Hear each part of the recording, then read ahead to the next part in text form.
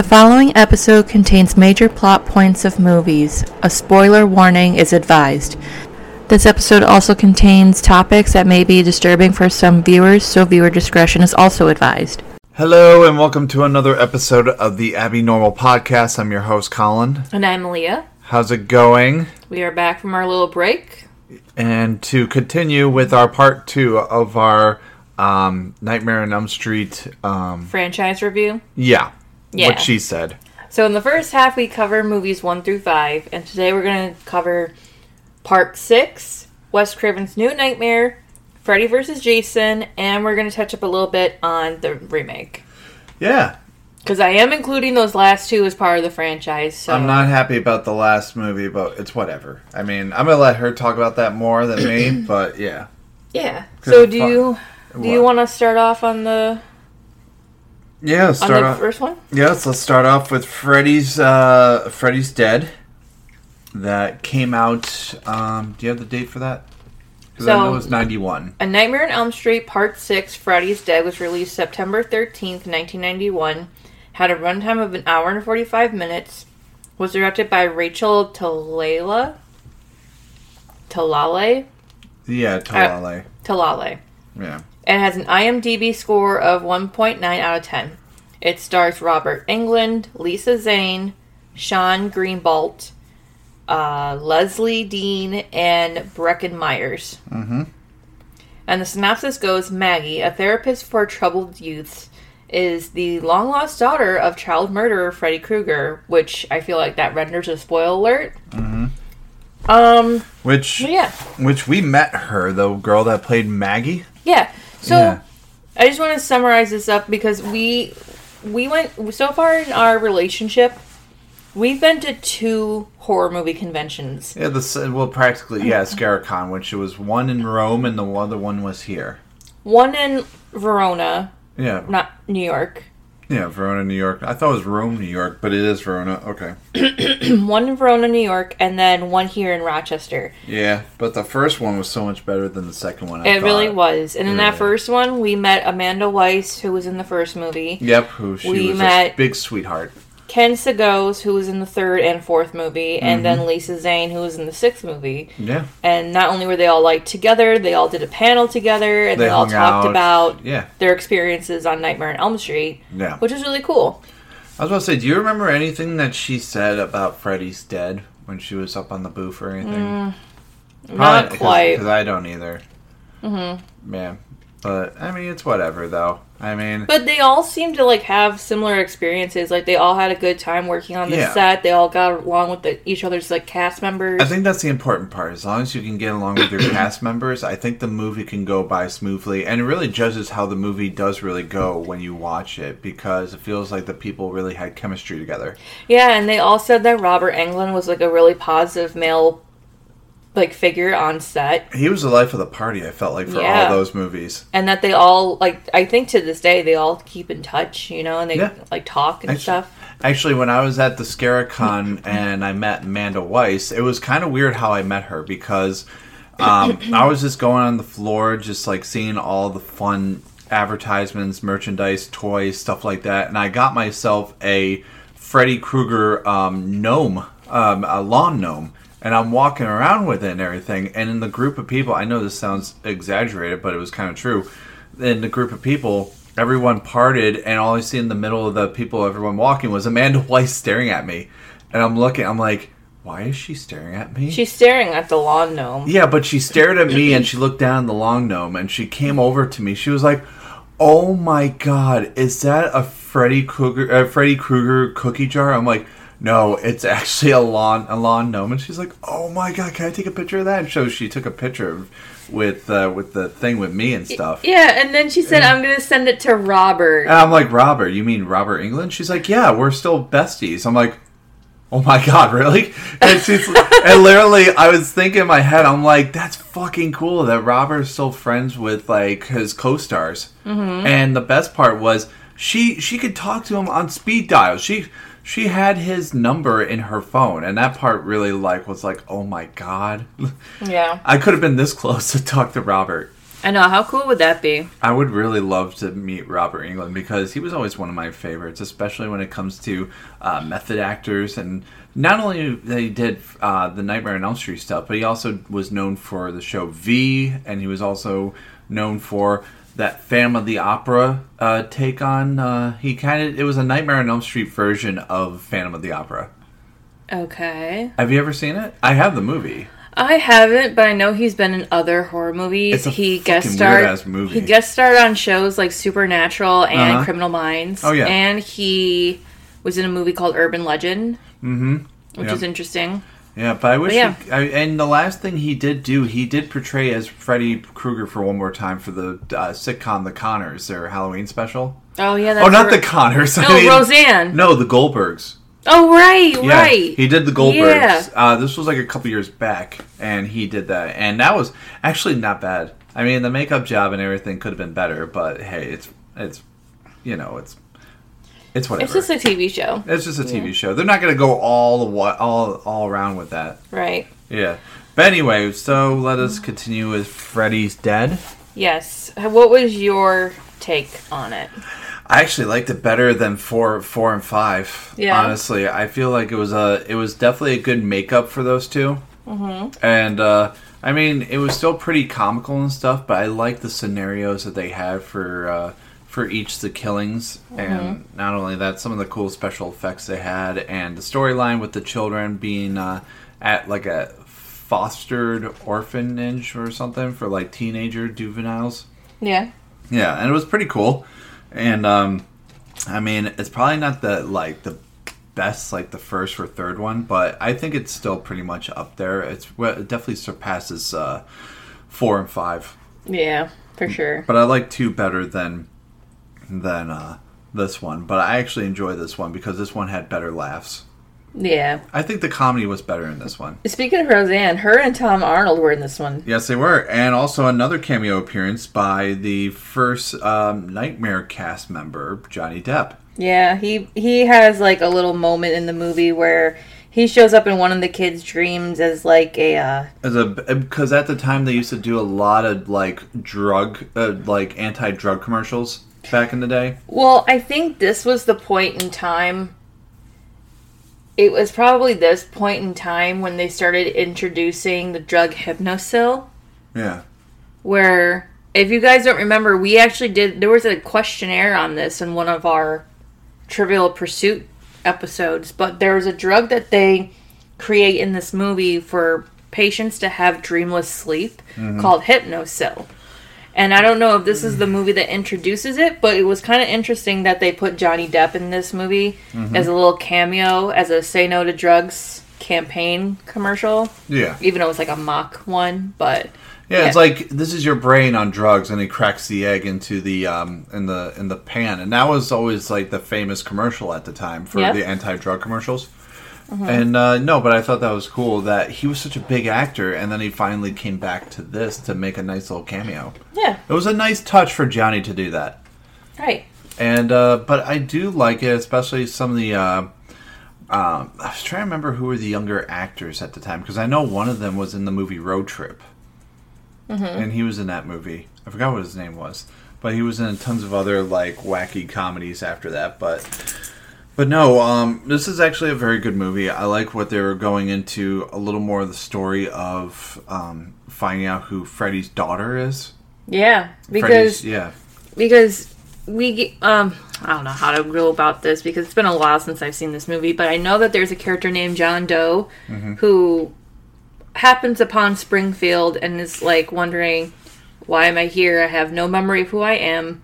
I just know that I have to be here for some reason. I'm looking for something. Yeah, which that was weird too. Yeah, and he was kind of led there by Freddy through his dreams, but he has no recollection of like what this whole thing is about. He thought he was the son to him, and he was like, no. Because through their kind of like journey with, was it Maggie and John Doe and some of the kids from the Troubled Youth group, you know, they kind of go into this investigation. They find out like Freddy Krueger had a child and nobody knew about.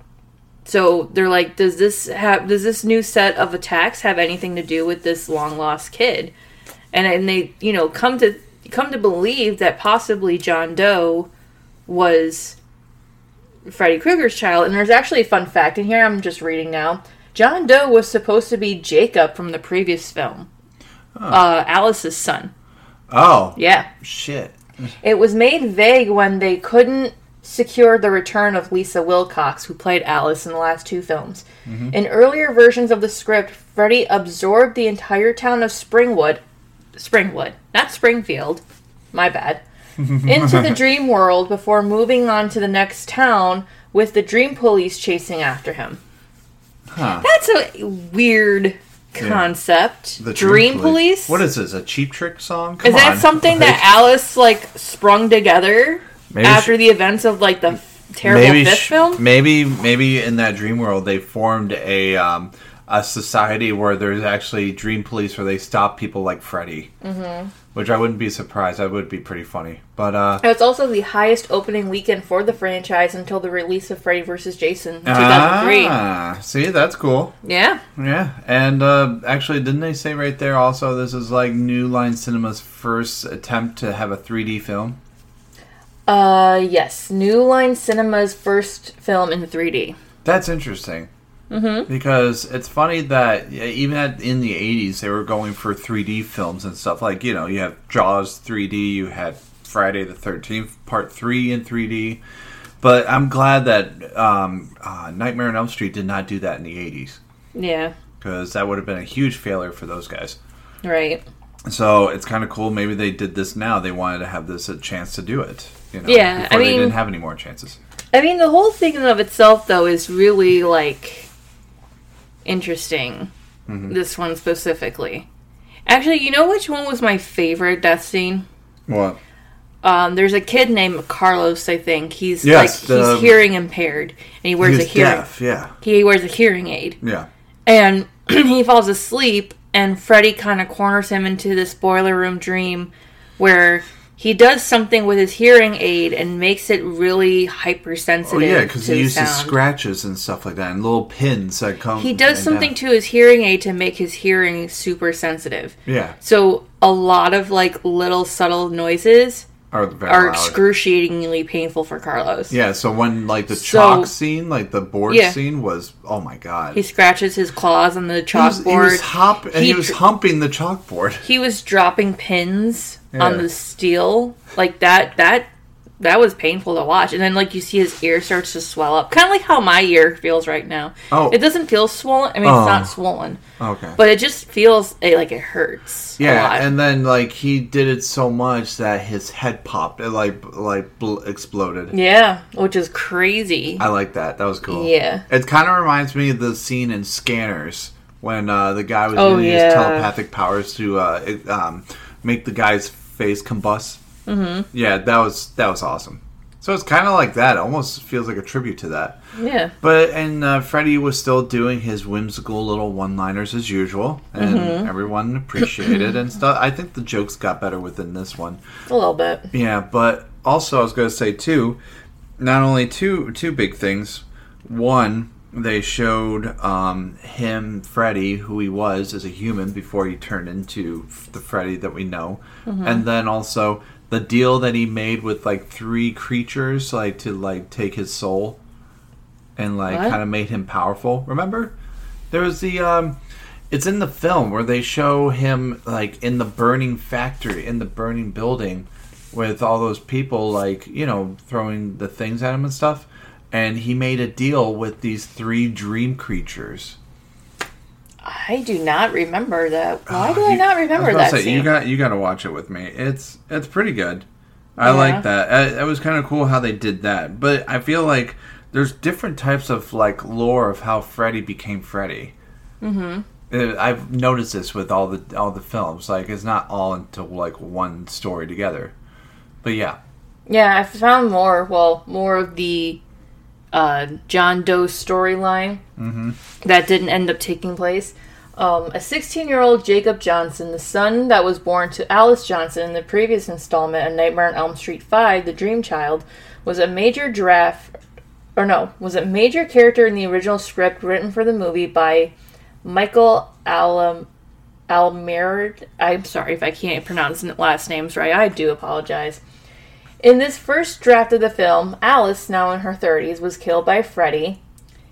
Taryn, Joey, and Kincaid from Nightmare on Elm Street Part 3 Dream Warriors also returned as the Dream Police. In the script, Taryn was the Blade Cop, Joey was the Sound Cop, and Kincaid was the Power Cop. Director Rachel Talalay has stated that she greatly disliked this original script, and the replacement script by Michael DeLuca, quote, saved the day. DeLuca also said that he was surprised he wasn't asked to write the screenplay in the first place, as he had done a similar last-minute rewrite on Nightmare on Elm Street 5, The Dream Child. Yeah. Whew. That is very odd. It sounds intense. But anyway, yeah. I was going to say this, too. Oh, man. I kind of wish, because we were looking at the trivia, well, the fact stuff, and Peter Jackson's screenplay. But, like, I didn't even know before that he had a screenplay for this. Mm-hmm. Which I thought was pretty interesting what he had for it. Mm-hmm. I was about to say, is it on there still? Let me see. I thought you had it on your phone. I did, but I was looking at something else. But hold on. Peter Jackson's original screenplay for Freddy's Dead saw Freddy aging and growing weak within the dream world. The teens of Springwood would have drug-fueled slumber parties for kicks and enter the dream world to beat him up. Which would have been cool, I think. Maybe. Yeah. Yeah. What do you think? What? Oh, with Peter Jackson's story? Yeah. I would actually think that would be really fucking interesting. I feel like that would be more of a comedy. Mm-hmm. And I would like to see where because back in the day, before Peter Jackson did Lord of the Rings and King Kong, he literally had some fucked up, like, movies that he made. Mm-hmm. And, like, Bad Taste and stuff like that. But I feel like this would have been a good one, too. It would have been, like, a comedy, but I feel like there would have been that raunchy, dark Peter Jackson humor to it. Mm-hmm. Like that horror he had in his early stuff. Yeah. But it would still be pretty much of a comedy for Freddy. I would watch it. I think I would be interested to see what they would do. Yeah. But other than that, yeah. Anything else you want to mention before we go on? I don't really know. I mean, overall... Well, actually, I didn't even get to my review yet on this movie that I have written down. Okay, I'm going to go on. There really isn't much I enjoyed about this movie. Again, I felt like they were really reaching for a good plot to run with, but it still sucked. That's my general, like, view of it. I mean, yeah. when I do the blog post, I'll definitely give more reasons as to why I don't particularly like it, but I think overall it was fine. It just wasn't strong enough to be a good sequel. Yeah. I mean, like most horror movie sequels, it's like we talked on the last part. Sometimes, it's very rare sometimes for a horror movie sequel to be successful. So, I think in order to write a strong horror movie sequel, you don't have to reach too far out of the box. You know? Like, it's... You know, you hear that phrase, like, think outside of the box. Mm-hmm. You don't need to think that far outside of the box. All right? Yeah. It's just one of those things I hate sometimes when people say, well, think outside of the box. How about you shut the fuck up and you go outside the box? Yeah. Yeah. Like, why don't you think outside of a box and come up with better advice? Like... Yeah. Like, we haven't all heard that phrase before. I get it. All right. Anything else you want to share? No, not really. All right. But we can go off to the next one. And actually, I love this next one. This one I'm actually pretty excited to talk about. All right. So the next movie that comes after this one is Wes Craven's New Nightmares, released October 14th, 1994. Mm-hmm. It has a runtime of 1 hour and 54 minutes, directed by Wes Craven, and has an IMDb score of 6.5 out of 10. It stars Wes Craven, Robert Englund, Heather Langenkamp, Miko Hughes, and Tracy, I think Mindendorf is her last name. Yeah. But Miko Hughes played Gage in the original Pet Sematary movie. Mm-hmm. That is which true. I think is really interesting to mention. Exactly. And the synopsis goes, reality and fantasy meet in unsettling ways. Film director Wes Craven plans to make another Nightmare on Elm Street movie with Heather Langenkamp and Robert Englund reprising their roles. Colin, go. Colin, go. But no, no, I do actually really, really like this one. I mean, the last one I liked too, but this one I liked for different reasons. I liked that they were going back to their more way darker tone, like kind of like the very first Nightmare on Elm Street. But this is more of like, instead of fictional characters, this is like they're basing all their characters from the real actors and actresses in real life, and see how in their perspective in the world, if this was actually like Nightmare on Elm Street came to life. And I liked that idea. I thought that was a very cool concept. And Wes Craven hasn't done any of the films since the very first one. I really know that he did not want to be involved with the other ones either way. You know, he wanted to focus on other stuff. So I thought it was really cool that he wanted to get back and to try to do this one more time. Yeah. And he had a great story and concept for this too. It's definitely a better concept than most of the movies I've watched from this, from this series. Yeah. And I think it was definitely innovative because not a lot of people ever came up with something like this in movies, especially in horror. Yeah. So I like what they were trying to do with this, and just kind of like as they were talking along and everything, the script was making its own self. Like the script was basically given its own life, because in the end of the movie, you actually see in the computers or the script paper of all the talkings that they've been doing throughout the whole movie. And I thought that was pretty cool. And you know what? It makes me want to watch it. Like, I want to watch it now. Well, right now it's on HBO Max, right? Yes, it is. So you can watch it when we're done with this. Yep, and the other Nightmare on Elm Street movies, I think for the most part, are on there too. Because I know the very first Nightmare on Elm Street's on Netflix too. So it's kind of cool that they're like, I don't know, for some reason they're putting them all on there right now for everyone to watch. Yeah. And I know, like, I personally have talked about meta-themed movies. Is this a meta-theme? Yeah, because in a sense, Heather Langenkamp is playing herself. Yeah. But her personal life is being skewed by the horror she had to endure making the original Nightmare on Elm Street movies. Or at least that's how it's written, in the movie. Yeah, because I know in real life it's different from that. She didn't really have any bad experiences. Yeah, she may not have had bad experiences on set, but sometimes if an actor or actress is working on a movie that can be physically and emotionally enduring, there is some trauma that comes with working on movies that extreme. And trust me, a lot of actors have gone through that. Look at Shelley Duvall on The Shining. Like, she experienced extreme trauma, and after that, I don't think we ever saw her or anything ever again since that. And the same thing with John Brolin.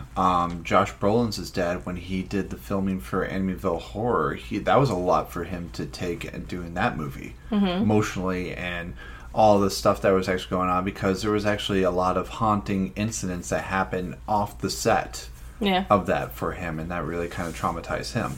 Yeah. Yeah. And I think that was the same thing with who was it? Was the same guy that was in the Conjuring movies, who was the husband? Patrick Wilson? Yeah, was he in Insidious too? Yes. Yes, because I remember he had some messed up stuff talking about Offset and being on Insidious. Yeah. Yeah, so a lot of these actors, especially whatever movies they've done, especially the more serious stuff, they go through some crazy shit, especially when they're like method acting or anything like that. Yeah, method acting I hear can be a pretty extreme, an extreme acting tactic. It is, yeah.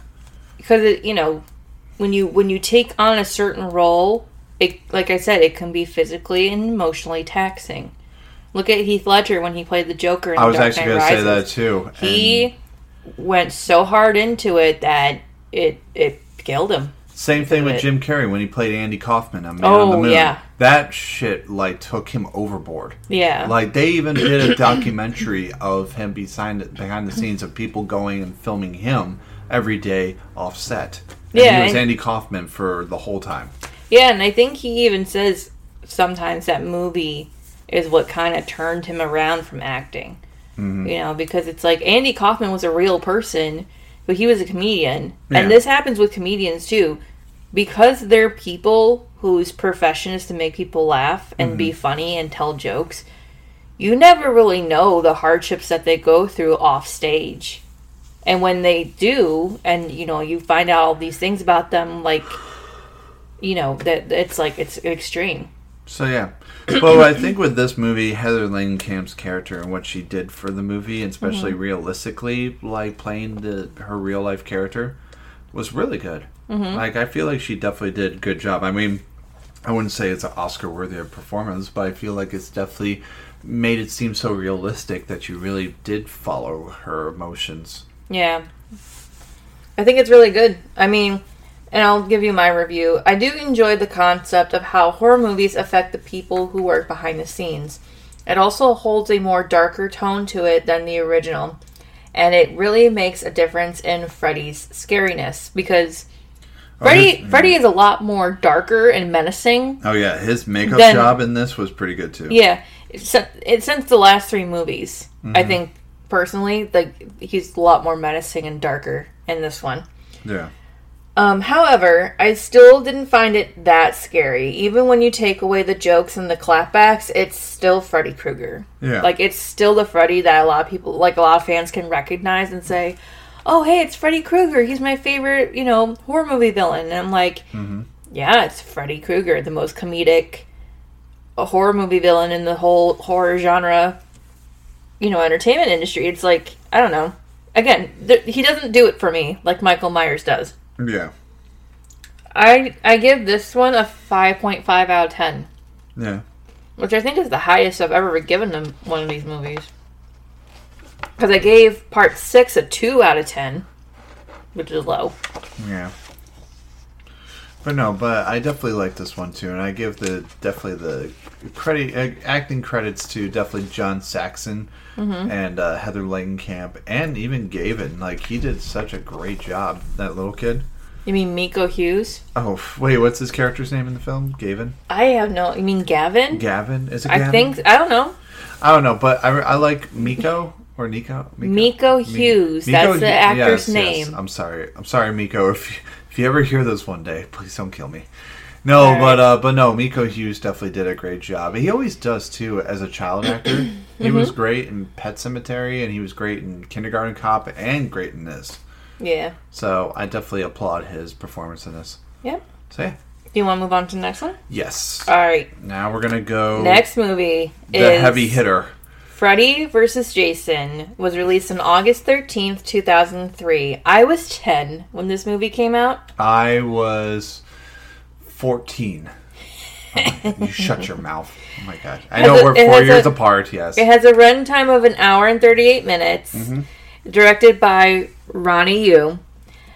And has an IMDb score of 5.7 out of 10. It stars Robert Englund, Monica Keena, Ken Kersinger, who plays Jason, Kelly Rowland from, I believe, Destiny's Child. Yep. This was after they broke up, too. And Jason Ritter, who I believe is the son of John Ritter. Yep, that is. And the synopsis goes, 2 horror icons face off in this supernatural movie. Disfigured serial killer Freddy Krueger versus hockey-masked psychopath Jason Voorhees. So this was... Go ahead. Oh, okay. You go. You go. You go ahead. All right, fine. I'll go. So this was basically the modern-day version of the Wolfman versus Frankenstein. And for years, they always wanted, actually, these two to go head-to-head at each other. And there was actually a story that they were going to do. It was Freddy versus Jason versus Ash from The Evil Dead. And they were actually going to make that into a thing. But they did make those into comics, I think. Into comic books. But... I thought that it was pretty interesting that they really wanted to do this since Jason Goes to Hell, the movie. Because in the end post-credit scene, you see that Freddy made a little appearance with his hat and him and had his little laugh. So basically that was like something to come. So that took about, 9 years just to finally let it happen finally. So, yeah. Yeah. I think it's really good. I've always enjoyed fantasizing this kind of scenario. I mean, I hope they make more movies like this, but as always with scenes from like both franchises, they have a lot of creative kill scenes. It is campy at times, but the acting was a bit stale and sometimes could be a little too silly for me. But I didn't like how they wrote Jason back into the story. Yeah. You know? Because it's like, how do I put it? Like, how do I remember watching this movie? You know he's never gonna die. Like, seriously, he always comes back. I like the ending, though. Yeah. The ending was good. The ending was pretty cool when Jason walked out of the water with him with his head cut off. Yeah, because... And he winks at the camera. Yeah, because I had figured, you know... Because the way I remember it is, Freddy is weak. He's not strong enough to kill people in their dreams yet, but he needs to refuel the rumor mill. Yeah. That Freddy is back, he is going to kill more kids in their sleep, but he doesn't know how to do that. Yeah. So he resurrects Camp Crystal Lake Killer Jason Voorhees. But the problem is... Turns him loose onto Elm Street. But the problem is... Okay. Is that Jason keeps killing off kids, and Freddy's getting mad. Right. Because he can't get the power because Freddy has to kill them in order for him to come back. Well, here's another thing too, and this just goes to show how different both of these characters are. Because Freddy brings Jason back in the hopes that him killing kids will give him the strength that he needs to be able to go out and kill kids in their sleep. But he can't. But once his strength has been rebuilt and he goes to kill the kid, Jason comes along and just cuts right to the chase. Yeah. Jason doesn't care. I'm sorry, Lily. How dare you? I moved my foot and hit her in the butt. Anyway. Nope. What happened? What'd you do to her? She went to hop up underneath your chair and she bumped her head. Oh, my baby. Honey. Anyway, go on. So, again, this goes to show how different these two are. Because once Freddy finally has the opportunity to kill a teenager, he really took his time to, like, fuck with her first. Yeah. He did the whole cat and mouse thing like he normally does. He builds up to the kill. And then once he goes in... Don't pull on her collar. What are you doing? I'm so sorry. I didn't mean to. You're choking her. What are you doing? I wasn't trying to choke her. My baby. I'm sorry. Anyway. Go on. He does this cat and mouse thing all the time where he, like, works his way up to the kill, and then in that moment when he's right about to do it, Jason comes along and again beats him right to the chase because Jason doesn't dick around. Yeah. He doesn't dick around. He doesn't do this kind of, like, stupid shit where he's like, oh, I'm going to play with my food before I eat it. Yeah. No. He's like, I see an opportunity, I'm going to go in for a kill. He's the go-getter. He's the one who sees something and he gets it. Exactly. And Freddy is just a little, like, he's a teasing bitch. He is a teasing bitch. That's why Freddy got so mad when Jason killed that girl in the cornfield. Took his kill away from him. And he was like, no, that's mine. Like, she's mine. And I'm like... First of all, you took your time, all right? Yeah. Like, get to the point, all right? Exactly. And then it's like, because of this, now Freddy has a problem. Now he's strong enough to kill people, but Jason's killing too many people. Yeah. And he can't have his fun because Jason's always taking it from him. So now he's got to find a way to get rid of Jason. Even if it means helping the teenagers he so desperately wants to kill to aid them in defeating Jason. Huh. Wait, Freddy helps the kids, right? Yeah. Really? You remember? Okay, so there's a scene where they actually go to the mental hospital. Yes, that's right. And Freddy possesses the stoner kid. The stoner kid. Yeah. And he drugs Jason with sleeping solutions and knocks him out. Exactly. Okay, I do remember that. All right. But see, that just goes to show how completely different these two are. Again, I would really love to see what other scenarios they can come up with movies like this. Can you imagine other horror movie characters fighting each other? I wouldn't be surprised though. I could see like Pinhead going up against another like famous phenom or Pennywise. Oh my god. Well, actually, oh my god. Can you imagine? I want Pinhead versus Pennywise. I want to see a universe of all Stephen King characters in one movie. Like, can you imagine every bad, villainous, or, character from a Stephen King film in one film? Mm-hmm. That would be nuts. Yeah. Oh my god. Look at the baby. Oh, she's such a cutie. Yeah, do you like that? We're taking turns holding Lily because she had a little whoopsie daisy. Yeah. Hi. Stop giving her a mohawk. Wait, did you cut her hair? Because I feel like her hair is not like perfectly formed. She got another knot in her hair, and I had to cut it out. You cut the mohawk. No, I didn't. I just cut the knot out of her head. I wasn't going to be able to comb it. How dare you? Anyway, go on. So. But yeah, I thought it was a good movie. This is the final film in which Robert Englund plays Freddy Krueger, and I gave this movie overall a 7 out of 10. Mm-hmm. What else did you like about the movie, or what didn't you like about the movie? It was okay. I mean, it's definitely not my favorite, but it's a good movie because it's entertaining. Mm-hmm. I think that's the part I like about this. Mm-hmm. It's very entertaining. There was some funny stuff. There was some great fight scenes between Freddy and Jason. Oh yeah, for sure. Yeah, and I just kind of wish that Ash Williams from Evil Dead would have been involved in this, and he would have fought the two. That would have been awesome. You want to go back to Daddy? Yeah, I would have loved that. Also the kids were pretty good, and they went back to the old facility from Dream Warriors. Did they really? Yeah, that facility those kids were at that that asylum place. Yeah, that's the same one from Dream Warriors. All right. Yeah, except this one in the Dream Warriors was a lot cleaner looking. Yeah, technically. Yeah, this new one was a little more grungier looking. But then again, it was the 80s. What do you expect? Yeah. So, yeah, but... anything else you want to touch on? No. Alright.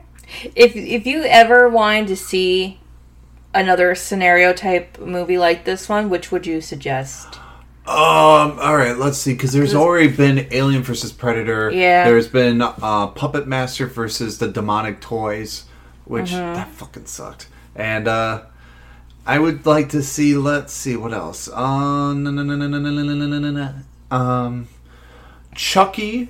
I would like to see Chucky go up against some creature or some shit, or something. What kind of creature, though? What would you, I mean, we're looking at... Ooh, wait a minute. We're looking at our Funkos up here. I would like to see Pumpkinhead go head-to-head against... Sam from Trick or Treat? No, that's his son. You leave them alone. How? You know what's funny? The Sam's Pumpkinhead from Trick or Treat. I feel like that was inspired by Pumpkinhead. Yeah, because that could be his child. Leave him alone. Well, here's my thing. Yeah. I would like to see Chucky versus Pumpkinhead. I see that. I would like to see Michael Myers go up against Ghostface. Oh, that or Michael Myers versus Chucky. No. Well, maybe. Or maybe three of them. Ghostface versus Michael Myers versus Chucky. Because here's the thing. I can imagine a scenario where there's another Ghostface copycat killer striking somewhere. And it opens up the mask. It's Chucky. Yeah, like let's say there's a spree of Ghostface killings in Haddonfield, Illinois. Right? Mm-hmm. And it's getting close to Halloween. And Michael Myers shows up and he starts killing people. Mm-hmm. And then people start to mistake his slayings for the Ghostface killings. And then the Ghostface killer is watching all this happen but these aren't my killings. Yeah. Do I take credit for somebody else's work? Or what do I do? He's kind of shrugging his shoulders. He's like, what's going on? And if he were to take credit, would Michael Myers even care? No. Probably not. No, Michael Myers doesn't have a soul or even say anything. He doesn't really care. Or would the fact that... He'd probably go after the person that killed his people. Or, even better, what if, around the same time these copycat killings show up, people suspect it's Michael Myers. But it isn't. It isn't. But this would drive the Ghostface killer insane. Yeah. Because if there's one thing these Ghostface killers have in common, they're vain. Yeah. They are egotistical fuckers. Yeah. They want to take credit for themselves. Mm-hmm. They're like typical serial killers. And then you realize after all that, they find out who it actually is, and it's Chucky. Nope. Because he's tiny. He can secretly kill people without people knowing. I know, but still. I just think that would be an interesting concept. Because look at what happened with Freddy vs. Jason. Yeah. Because Freddy brought Jason back to life to spread the rumor that he was back. And it worked. But now that Jason's going off the rails, Freddy is not getting the kills that he needs for, his personal gain. Mm-hmm. Same thing would happen in a scenario where Ghostface was killing people, but Michael Myers was also lurking around killing people. Yeah. And people assume that all of the killings are Michael Myers based. That would piss him off, I would imagine. Yeah. That would be an interesting concept. That would be. Yeah. So, that's just my little hot take on that scenario. Do you want to move on to the remake? I know you don't want to. I'll let you do most of the talking. Alright. Here's our last one, folks. So, as we have mentioned previously in other episodes, A Nightmare on Elm Street remake was released April 30th, 2010. Had a runtime of 1 hour and 35 minutes, was directed by Samuel Bayer, and has an IMDb score of 5.2 out of 10. It stars Jackie Earle Haley, Katie Cassidy, Rooney Mara, Kyle Gallner, and Kellen Lutz. And the synopsis goes, teens Nancy, Quentin, Chris, and Jesse are all dreaming about a disfigured man with a tattered sweater and a glove made of knives. Now, I think I mentioned my review last time, but I'm just going to, recap. This remake had more darker themes than the original. I think changing Freddy Krueger from a child murderer to a child molester gave the plot more grit, and having an earlier childhood, connection with the group of teens was much better than just having them, all their parents being part of this mob that killed him. Mm-hmm. I didn't think Kellen Lutz's character was necessary, nor did I think Rooney Mara was a good casting choice for Nancy, which, looking back on what we had talked about in the Fun Facts Remake Edition, this is my thing. I didn't want to go too far into it last time, but now that I've thought more about it, I have a much better way of trying to better explain the situation. I understand that when you are an actor or an actress, whenever you take on a role, you are sometimes under contract. You sign a contract, you are legally binding to be a part of this movie and see it through, even if you don't like it. However, I think that the people who really put a lot of work and effort into making this movie what it was, despite how people felt about it, it really takes a lot to do. And to be that way about the whole project itself is in some way a slap to the face of the people who actually wanted to work on this project and wanted to see it through. I can understand if she had a bad experience on set or behind the scenes with her co-stars, but there's nothing in there to explain that. Just the fact that she hated being in this movie so much that she almost wanted to quit acting. It's kind of... I mean, if I worked on that movie for a year and all I had to show for it were bad reviews and one actress saying she almost quit acting altogether because of this movie, that's kind of an insult. I mean, I don't know. That's just how I was thinking about it. And, I know we all don't agree when people remake horror movie remakes, but I thought this was a good one. And it took it into a direction that Wes Craven wanted to, but didn't at the time. And I thought it was good. So, is there anything you want to chime in on? No? Honestly, no. I'm sorry. Okay. I don't mean to be that guy. It's just, I've talked about here on the podcast about how I feel about this remake, and in the past, and I just wasn't a big fan of it. I don't want to be, what's that word? You don't want to be what? I don't want to repeat what I've said before. Why I hate it or don't really like it. Hate's a strong word, but I'm not a big fan of the film, and it just kind of made me. This film kind of made me really not like remakes all that much. You know. And, I know. And I get that. I get people love remakes and people don't. And it's just, some remakes are good. Some things are meant to be, and some things are not meant to happen. And I just honestly think, in my perspective, this movie should probably not have happened. But that's just how I feel. And if you had to say one good thing about it, though. One good thing? Yeah, one good thing about this movie. Like, how'd you feel about the micro naps thing? I don't know. The micro naps? Yeah. I think alright, maybe there was one thing I did like about it, is the father to the son. He was played by Tom Clancy, right? Not Tom Clancy. That's a guy who wrote war books and stuff like that. Yeah. I might be wrong. Hang on. You talk. I'll look him up. Yeah, the guy who played in... he played Quentin's dad. Yeah, he played in Highlander. Clancy Brown. Clancy Brown, okay. Yeah, he's played in Highlander. He's played in Pet Sematary 2. He's Mr. Krabs in SpongeBob. He was also in the Mortuary Collection on Shudder. Yeah. I love that movie. I feel like he's probably the only thing I liked that had going on for Nightmare on Elm Street. Other than that, everything went to hell.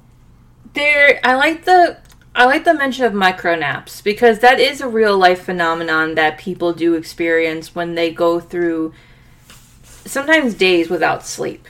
Yeah. Because we've probably all experienced how our bodies react when you go without sleep or not getting enough sleep. Like, your mood could be erratic, your diet might change, you might feel a little off balance, but over time, if you just stop sleeping altogether, you start to experience something called micronaps, where you can be, awake, but then, your mind shifts into, a dream state. Mm-hmm. So it's like you're dreaming, but you're awake. Yeah. And I like that because it kind of filters back and forth between what's real and what's a dream. And because your dreams in this instance are what's life-threatening to you, you gotta force yourself awake, and you're afraid to fall asleep. And when those kinds of things happen, it scares you. Because it's like, I can't be asleep, I don't want to die, like a survival tactic. And I think it's really interesting. And there was another thing I was going to mention about this movie that I really liked, and I think we talked a little bit about it in one of the previous Nightmare on Elm Street sequels. Yeah. But the connection that they all have. Because it's discovered early on in the movie that at one point in time they had all attended the same preschool where Freddy Krueger had worked as a gardener and groundskeeper. And nobody, made that connection up until that point. And the parents kept that secret from them for a very long time.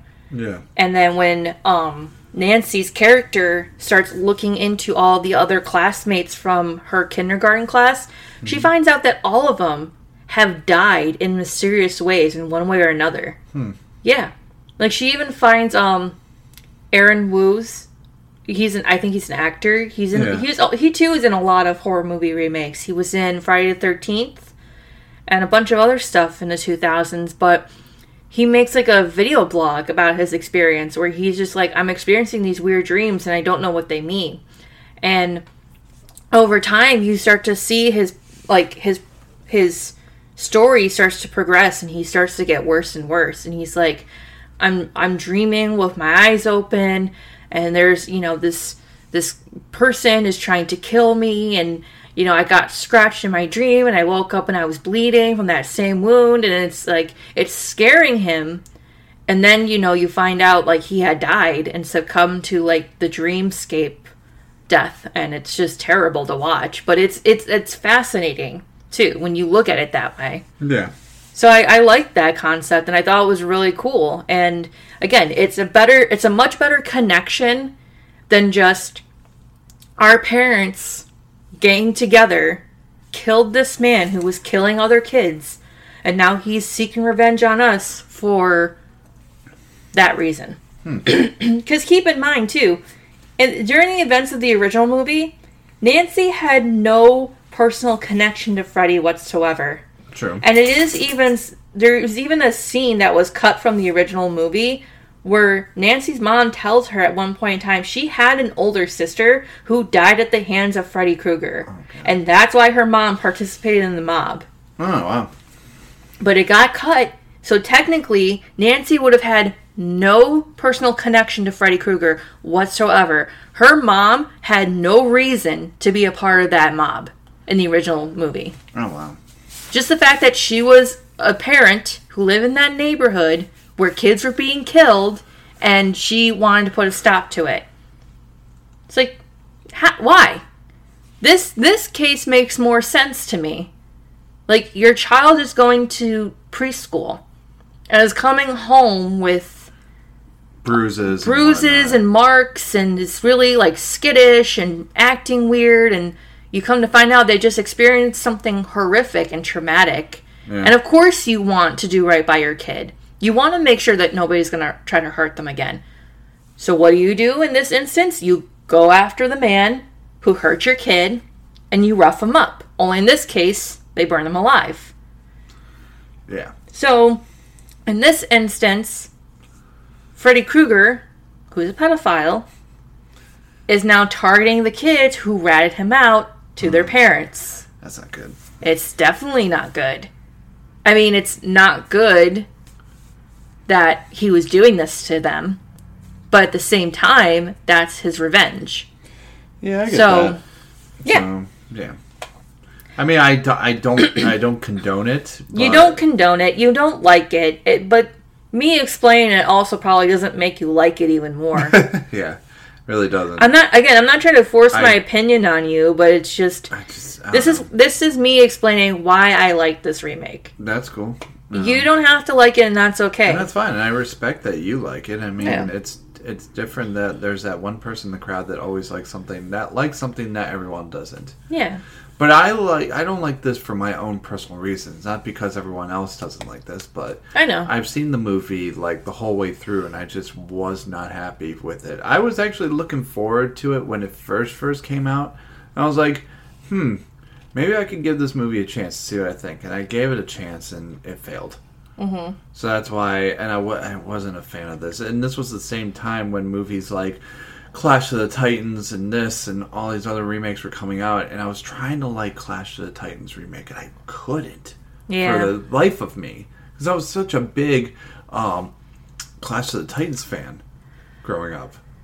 Did I ever... I mean, I know we've explained what makes a horror movie remake a remake and why people choose to create remakes of movies. Did I ever... Let me break it to you this way. Yes. Personally, I watched all of the Nightmare on Elm Street movies, like from the very first original up until Freddy vs. Jason. Mm-hmm. I watched them all. Now, at the time I watched them, I was 16, so this was 2009. And at that point, I had already seen most horror movies that have been released during that time. Mm-hmm. Stop stealing my M&Ms. Just having to. Stop stealing my M&Ms. Go on. Mm-hmm. So I'd already seen movies that had been released and produced since then. Mm-hmm. And they're all in their own right pretty good. So watching a movie that was made in the 80s and 90s felt a little campy. Felt pretty outdated. Like I didn't admire it as much as diehard fans who watched it in the 80s and the 90s when it's first released. Like, they appreciate it more because in that time, that was like the scariest thing they've ever seen. That was more accepting for them. Yeah. Yeah. And over time, of course, is more... Yeah, because they never seen stuff like that before. Yeah. So seeing what, like, the first Nightmare on Elm Street, it blew everyone's mind. Right. But as someone like me who has already seen, like, other movies, like, I've seen Halloween, I've seen Friday the 13th, the original and the remake, I've seen Child's Play, I've seen Bride of Chucky, I've seen, you know, all these other horror movies that have been released since the original Nightmare on Elm Street, and I thought those were just as scary as the last one. So watching them as a teenager in 2009, I felt it was pretty outdated. But then again, that was my opinion. So you gotta look at it this way. When people make horror movie remakes, they're not making it for the diehard fans. They're making it for a whole new generation of audiences who have already seen movies that have been released since the 1984 original. Yeah. That, like, people, like, kids nowadays are watching movies like Ouija and Insidious and the Conjuring movies, and they think those movies are terrifying. I can't watch them. You can't watch them, but that's, again, that's your opinion. Yeah, 'cause they're awful. But younger audiences who have seen these movies come out and think that they're all terrifying, that's what's going to terrify them. So you gotta make a movie that's gonna terrify newer audiences. If you remake it in a way that appeals to them, then great, you've made a successful remake. That doesn't mean the diehard fans or the original fans are gonna like it, but at least you've appealed to a younger audience who might appreciate it. You know, that's just my way of looking at it. And, you know, and that's a good way to look at things. At least, you know, you're accepting things that, you know, you think it's good or not good. Yeah. Like, I'm not I mean, I know it sounds like I'm totally shitting all over the franchise. I do appreciate the original for what it is. And it's time... I am for certain it was a really good, successful horror movie. I've seen and proven in all these reports that have shown how successful its release was and how big of an impact it's made on the horror movie franchise as a whole. And plus, it's made millions of dollars, especially for New Line Cinema. Like, they're a big, huge movie company because of that. Right. That, like I said, I'm giving credit to where it's due. I just think that all the sequels that came after that were a bit unnecessary. You just weren't a big fan of it, and I get that. It's not my favorite franchise, but I can appreciate it for what it is. It's a huge staple in the horror movie genre, and I appreciate that. Yeah. But, then again, that's just me. I get that. Yeah. So, yeah, I don't blame you for it. Yeah. So, yeah, I was about to say, yeah, anything else, or is that good for you? Well, I think that, I mean, personal rating for the remake, I gave it an 8 out of 10. Which I'm surprised. I thought you'd give it a 10 out of 10. I mean, I will admit that there are some issues. Like, the CGI makeup for Freddy Krueger looked terrible. That's what made me not like it, because when you see his face, it looks like sandpaper took a shit on something. Yeah, and I think too, Jackie Earle Haley's performance was, again, really good. And you gotta think of it this way. Compare to the person that he portrays as Freddy Krueger as the dreamscaping monster, compared to the Freddy Krueger he played in the flashback sequences from when he was a live person working with children. Because he seemed like a very loving and kind person. Yeah. But once you figure it out, like, okay, here's a good example to compare to. The new Jimmy Savile docuseries has been released on Netflix. Oh, God. No, think about it. Jimmy Savile was a huge TV personality in Britain during the 60s, 70s, 80s, and 90s. Oh, yeah. And he did all of these good things for people. He raised, like, charity events. He did fundraisers. He brought causes and awarenesses to foundations. He was a philanthropist. He even had his own show where he made people's dreams come true. Kids from, like, as young as 5 to, like, adults in their 50s. And he was, like, and by all accounts, people who admired him as fans all thought he was a really kind person. But then you find out what he was really going on behind his doors, and then people turned. And now we don't really get to, like, we don't know much about him as the monster that he really was, but we have all of these videos that show who he was when he was alive and doing all these great things. Mm-hmm. That's kind of what we see here in Nightmare on Elm Street remake. Yeah. I mean, we get a glimpse of the kind of person he was when he was alive. Mm-hmm. It's a complete change when he's a killer in the dream world. Yeah. Yeah. Like, it's a good acting performance. I really admire it. Well, I applaud him. Applaud. Yeah. That's my final thought. All right, cool. Well, I think that that concludes our part 2 for the Nightmare on Elm Street review. Mm-hmm. And if you want to listen to us, go check us on. So you can listen to your podcast. Well, you can listen to our podcast anywhere you get your podcasts. Yeah, any podcast channel. And you can follow us on Instagram. Check out our website again. There's more blog posts up there for you guys to read. And I think, what kind of franchise do you want to do a review on next week? Me? I don't know. We haven't done Halloween yet.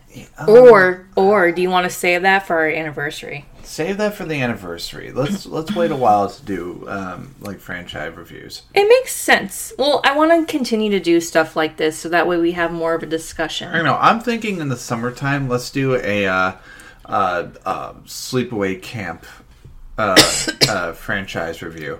Ooh. Well, right now we're in April. I would like to do that. I mean, we're recording this in April. I think as we go into summer, we should do Friday the 13th. Yay, that's a great idea. Oh, shut up. I know you're being a turd because I stomped all over your sleepaway camp. But we have other plans for sleepaway camp. All right, fine. Yeah, so I think because this episode's being released on May 1st. Mm-hmm. So in the coming weeks, we'll probably start to do more Friday the 13th. And then that will transition into, summer. Yeah. And then we'll come up with other conversation topics to discuss. Okay. But yeah. That sounds fine. I think this was fun, though. Yeah, I had a good time doing this. Yeah. Mm-hmm. Yeah. So, yeah. So is there anything you want to say?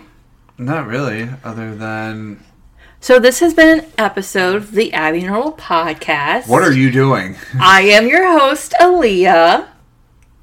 And I am your host, Colin. Signing off saying to Colin, don't forget that next week is Mother's Day. And that you should get your mom something for once this year. I am! As always, you can find us wherever you get your podcasts. We are currently on Spotify, Apple Podcasts, Google Podcasts, and Amazon Music. Be sure to give us a like, subscribe, or a nice review for our podcast. It helps boost our show positively. You can also follow us on Instagram and now on TikTok.